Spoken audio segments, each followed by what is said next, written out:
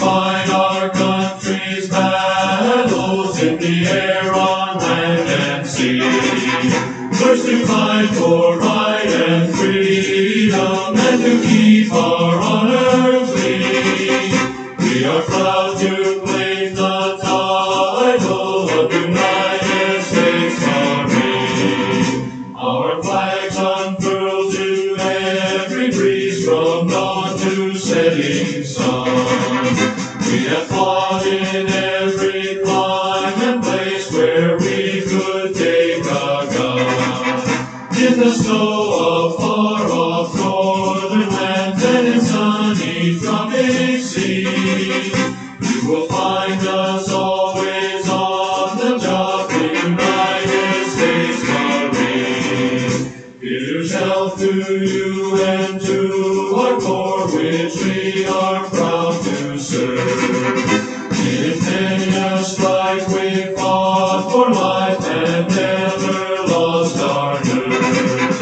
If the Army and the Navy ever looked on heaven's seas, they will find the streets are guarded by United States Marines.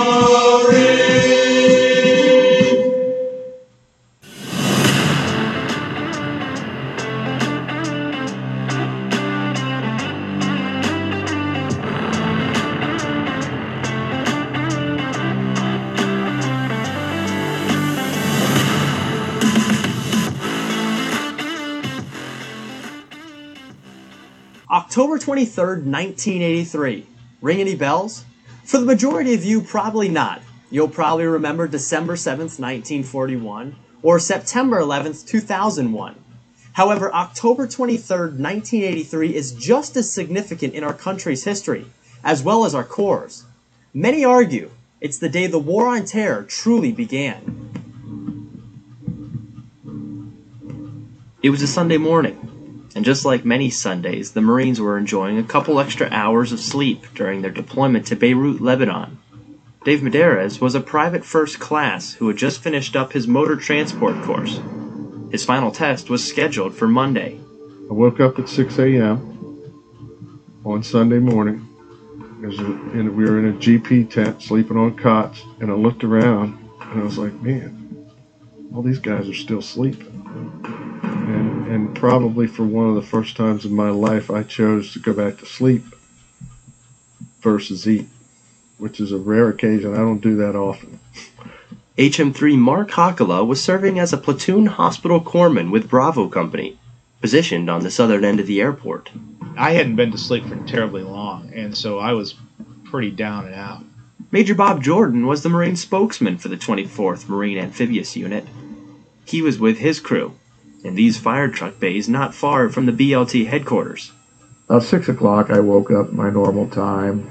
I could see the sun shining through the bullet holes in the corrugated door of the fire bay door where we slept. So I rolled away from the door and pulled my Snoopy blanket up over me to catch a few more winks. Greetings to the families of Battalion Landing Team 1-8. Lieutenant Colonel Larry Gerlach, the commanding officer of 1-8, was in the BLT headquarters. It was both his command post and his barracks. Around 6:20 a.m., everything changed.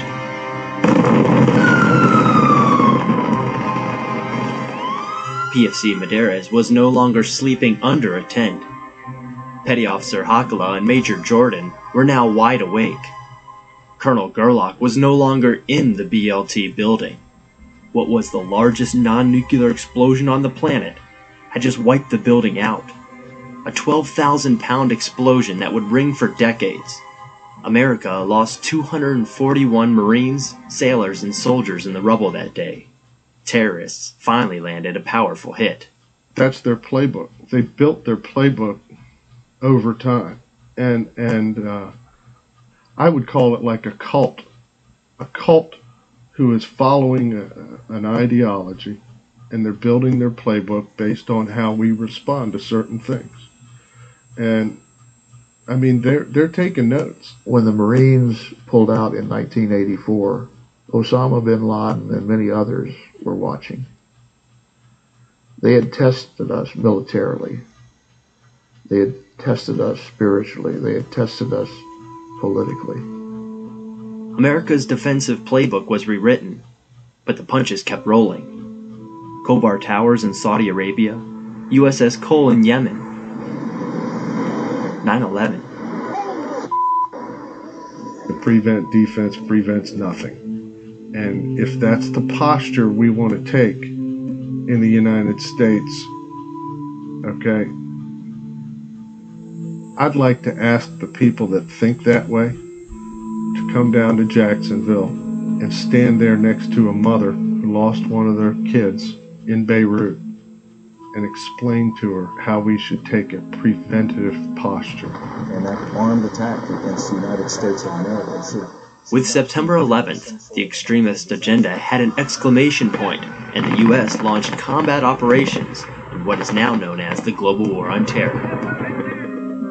But Beirut veterans say it should have been declared more than 2 decades ago, with an event that now simply hangs in the distant backdrop of time.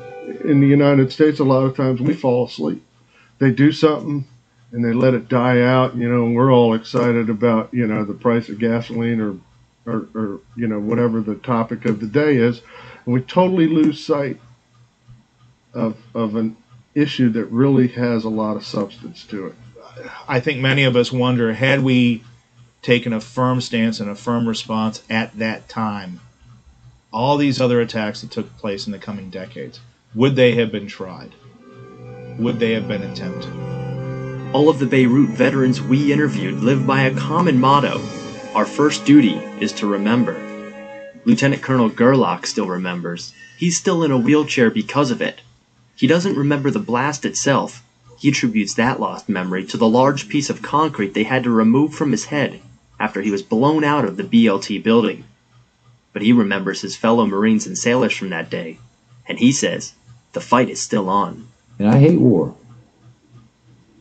But by damn, if we don't take a stand, just imagine what would have happened in World War II and how that would have turned out in all the other wars that have gone on. Major Jordan says victory is in the memories veterans leave behind. They were sailors and Marines. We stood against tyranny. We stood against terror. And we have to remember, make the people who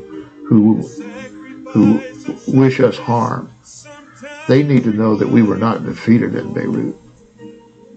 We're still here. And our sons and our daughters and our grandsons and our granddaughters will be told the story. And they will be here for generations in the future. And that's the hope of America. They came in peace, and now they walk on peaceful shores. Hey everybody, I'm Doc, and welcome back to another edition of Doc's Boneyard. Hey, listen, we're going to pay a special tribute to an event that happened 39 years ago today. And after these messages, I'll be back to tell you all about it. Hey everybody, it's Doc from Doc's Boneyard. Hey listen, mental health is no joke and the struggle is real. I'm joining forces with Roman Rozelle, a veteran of U.S. Army Special Forces, to help promote mental health awareness. To quote Roman, I wrestle to save lives, including my own. Proceeds from this shirt go to benefit the Special Forces Association Chapter 38, who help many families in their invisible wound struggle. Now you can get yours today by going to collarandelbowbrand.com. That's collarandelbowbrand.com. Just type in the word Roman, R-O-M-A-N, in the search tab. I'm proud to support Roman, and I have this shirt, and I wear mine proudly. You can also find the link at the Boneyard 2021 on Facebook. All right, sports fans, I'm back. Hey, not too long ago, I was in Jacksonville, North Carolina, and I stopped into a military surplus store called Saigon Sam's, and I got a chance to kind of shoot the bull with the owner, and I found out that he was a veteran of the Marine Corps Barracks bombing back in 1983, and we struck up a dialogue, and we started swapping stories about our military career, and he basically told me that, this year would be the 39th anniversary of that tragic day in Marine Corps history. So what I wanted to do this week is I wanted to give a special shout out to the United States Marine Corps and the veterans and survivors of that tragic day in 1983.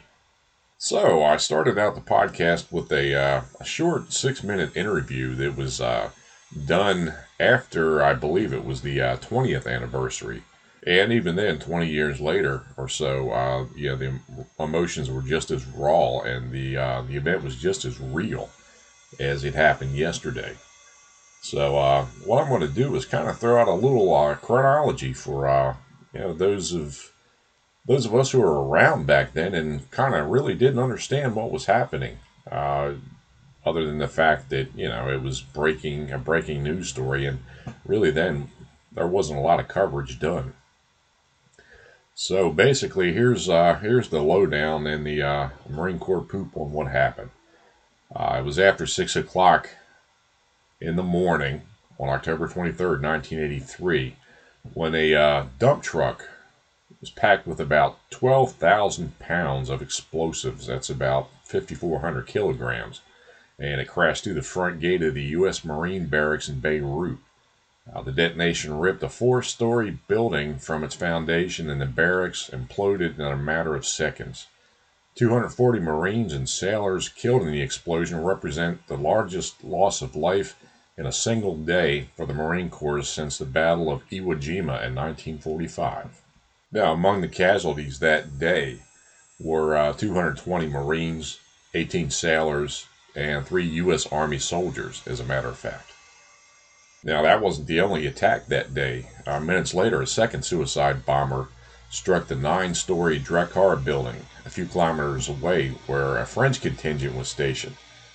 55 paratroopers from the 1st Parachute Chasseur Regiment and 3 paratroopers of the 9th Parachute Chasseur Regiment were also killed, along with 15 injured. Now, to all my French-speaking veterans out there, I hope I didn't screw up that name too bad, but, I don't speak French. Prior to the Marine Barracks bombing on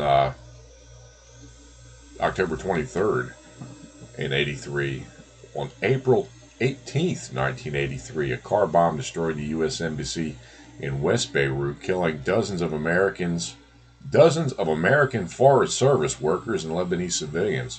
And prior to the attacks, the U.S. Navy sent an element from the newly formed SEAL Team 6 to do a security survey and passed on recommendations like hardened vehicle barriers and the Marines to have locked and loaded weapons at all times as per the rules of engagement.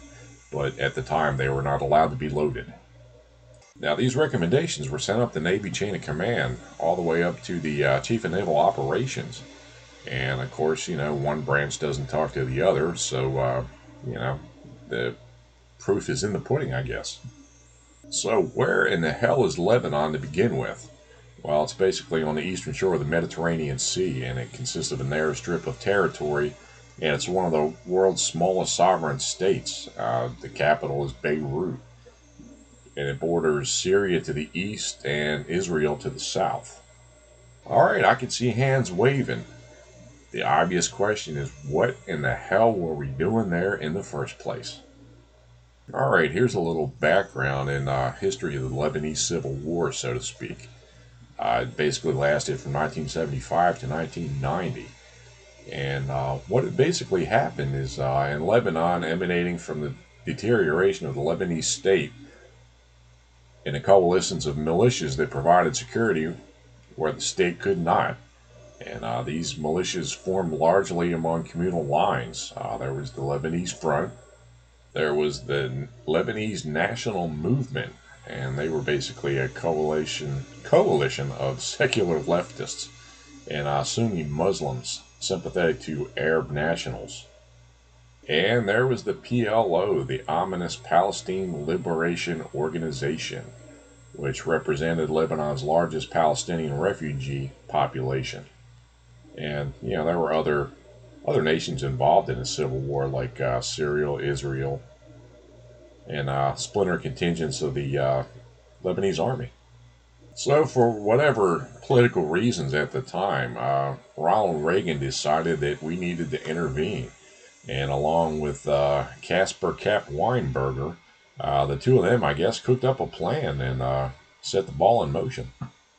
So, I guess the U.S. spearheaded the resolution, or spearheaded the effort to end the violence in Lebanon by proposing the evacuation of PLO fighters from Beirut. So, beginning on August 25th of that year, a contingent of U.S. Marines, French, and Italian forces evacuated more than 6,000 PLO members over the course of 17 days. And President Reagan again ordered the 32nd Marine Amphibious Unit, or MAU, to Beirut as part of that task force. On September 29th, the 32nd Marine Amphibious Unit landed off the coast of Lebanon and occupied positions around the Beirut International Airport.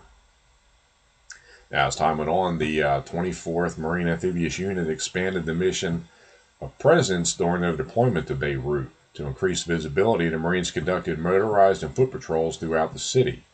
And during this period, the 24th also began specialized training for members of the Lebanese Armed Forces, or LAF.